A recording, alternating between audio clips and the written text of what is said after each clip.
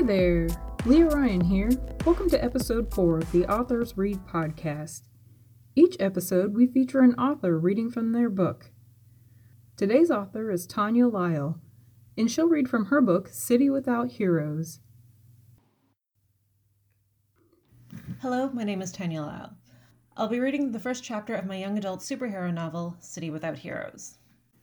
Chapter 1, Moving In. At her last school, Indira had heard every hopeful and melodramatic monologue possible about moving to a new city. As the new kid, they hated it there, and it would be a great opportunity to start over. No one knew them, which was wonderful and terrible. They both could and could not stand the eyes that followed them down the halls. This was nothing and exactly like the place they'd come from. This was their chance to be the hero or villain they'd always dreamed of.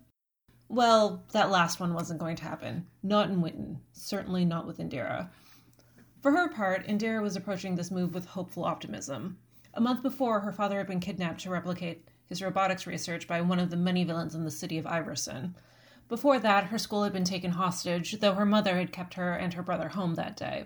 Over the years, she had lost friends and classmates to property damage, falling in with the wrong crowd, ambition, and generally trying to make it in a world of heroes and villains without enough experience. Moving to a new city that promised none of these things would ever happen again was a proposition none of them fought. 11th grade wasn't the best time for her to be switching to a new school, but she could deal with it. The downside was that her mother decided that their new house needed a fresh coat of paint. Though the walls were not in terrible shape, Winton's nickname of the Speckled City appeared to be more than just a name. Embedded into their walls were black balls of something that their mother simply would not tolerate looking at. While their father was at work, the rest of the family had been drafted into removing as many of them from the walls as possible and painting over the ones that would not come out. As irritating as it was for Indira to pry the pebble-sized black spears from the walls with a butter knife, her uncle was having a much worse time with the patching and painting.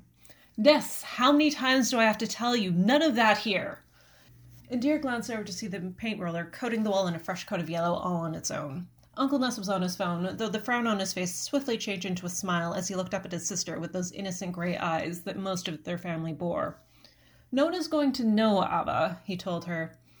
"You think they're watching you, looking for a reason to kick you out?" Indira, knowing that they had forgotten she was there, popped another of the black specks out of the wall. It fell into the bowl with a heavy thud with the others. "We moved here for a reason," her mother said, storming across the living room and snatching the floating paint roller from the wall. She shoved it back into her brother's hands. "No powers. You can paint the old-fashioned way." "Get sore the old-fashioned way," Uncle Ness muttered. "The only outlawed hero is not finding a better way to paint." "You can use the exercise." "I get plenty of exercise." He looked conspiratorially over at Indira and winked, a grin on his face as he shook his head and went back to painting. Indira could see that, while he may have his hand on the handle, his hand was not what was moving it across the wall. "You're always so lazy," her mother complained, though she didn't try to stop him this time. "You rely on them too much." "Well, if you got them..." Her mother started to say something, but it caught in her throat. Indira glanced over to see her brow furrow, head shaking ever so slightly. Her voice came out dark and quiet. "You shouldn't use any of them inside the city. They'll make you disappear when you do." Uncle Ness blinked, looking back over to her. Indira abandoned even pretending to do her job, keeping a careful eye on her mother. Her foresight was limited to brief glimpses, difficult to control, and came to her at random moments. Her mother knew this full well, however, and would often say things that sounded like a premonition that were actually meant to get them back to work. It was nearly impossible to tell foresight from her screwing with them at this point, though sometimes they could catch the slightest shift in those gray eyes to tell them she was serious. "You're just saying that, right?" he asked. "Just paint, Ness." "Ava, what paint?" Indira caught the glimmer of a grin on her mother's face and relaxed. If she wasn't worried about it, then Indira didn't need to be. Indira tuned out Uncle Ness as he continued to complain about painting the old way, scanning the wall for any more signs of black specks. She knew it was only a matter of time now before he tried to bring her into this, and she knew better than to be here when he did. The wall appeared to be mostly clear except for the few that were embedded so deeply that it would leave a substantial hole in the drywall if she tried to pry them out. Satisfied, she stepped down from the chair and dropped the bowl on the kitchen counter. She could feel her uncle's eyes on her, ready to draw her into his pleas, but her mother was quicker. "Where are you going?" her mother asked, not looking away from her uncle. "To help Raz," Indira said, already heading towards the stairs. "Make sure he isn't putting holes in the wall." "You're going to leave me alone with her?" Uncle Ness demanded, but Indira was already rushing up the stairs, letting her long braid hit her back with every step. The betrayal in his words was undermined by the laughter in his voice, and was followed by the sound of a light smack to his arm. Her brother was nowhere in sight at the top of the stairs or in the hallway he was meant to be painting, but neither was any sign of those little black specks. In their place were little patches of wet paint and the faint sound of his voice coming from the bathroom at the end of the hall. Indira took a cursory look at the walls, deciding that their mother would be content with the job, before going to see what was going on. "Shiraz?" he asked. She knocked on the door and he fell silent. "Everything good in there?" "No, it's just Indy," he said as he opened the door. The 14-year-old looked back at her, his grey eyes disapproving as he shook his head. She could see the headphones in his ears and the phone in his other hand. "What do you want?" "Rude." Indira was smiling as she said it, stepping back from the door. "Just seeing if you need help." Shiraz leaned out the door to hear the commotion happening downstairs. "No," he told her, stepping back inside. Through the door, she could see he had another bowl of small black specks that was quickly filling, and several bits of the bathroom had been filled. He sat down on the floor with another butter knife, prying another speck out of the wall and dropping it into the bowl. "Nah, it's nothing," he said, continuing with the conversation as if she wasn't there. "I haven't even been out of this house yet. It's taking ages to get these things out of the walls, and Mom's insisting we get them all." He pushed the door closed and Indira left him, heading to her own room. Boxes of her things were piled up in one corner, with her bed covered in plastic and a can of paint in the corner. The plaster from this morning had dried, and she could paint over those patches that now littered her walls, but she let out a sigh and fell back on the bed. Shiraz was right. Neither of them had left the house since they moved in. She needed to get out of here.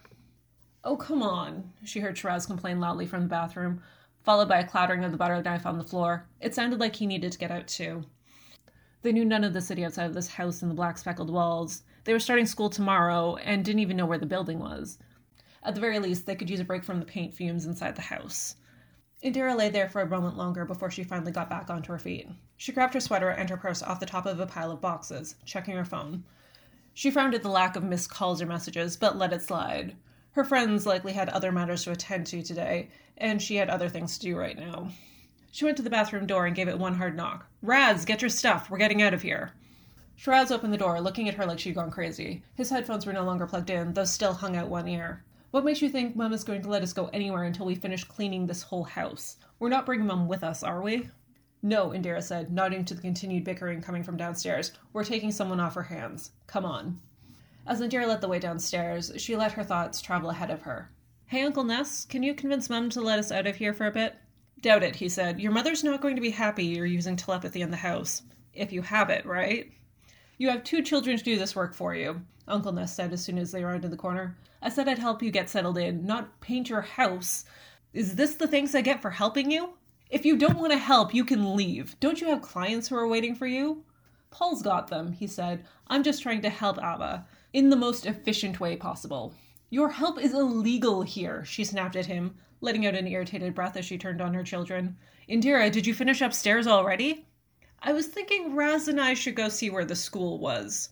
We start tomorrow and we should probably figure out where it is, right?" Her mother stared them both down, though neither Indira nor Shiraz balked at her gaze. "Take your uncle with you," she said finally, after a very long and appraising look. "He's going to mess up my walls if he keeps this up. I don't know how anyone deals with you, Ness. You're impossible. And yet you trust me with your kids," Uncle Ness said, gladly putting down the paint and heading for the door. "Come along, children. We're off to take a look at the brand new school you're going to and all the magical things within it." Raz laughed in the way that teenagers do when adults think they're being funny, but they are unimpressed. Uncle Ness said nothing loud and continued to lead them to the door, his voice in their minds. "You appreciate this, or I convince her to make you take over my painting."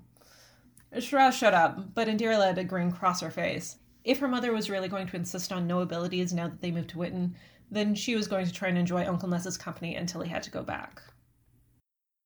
Thank you for listening. I'd like to thank Miss Lyle for sharing her book with us today, and thank you for listening to the Authors Read podcast. Be sure to check out the show notes for the link to the book. If you'd like to support the Authors Read podcast, please like, subscribe, or share. Until next time.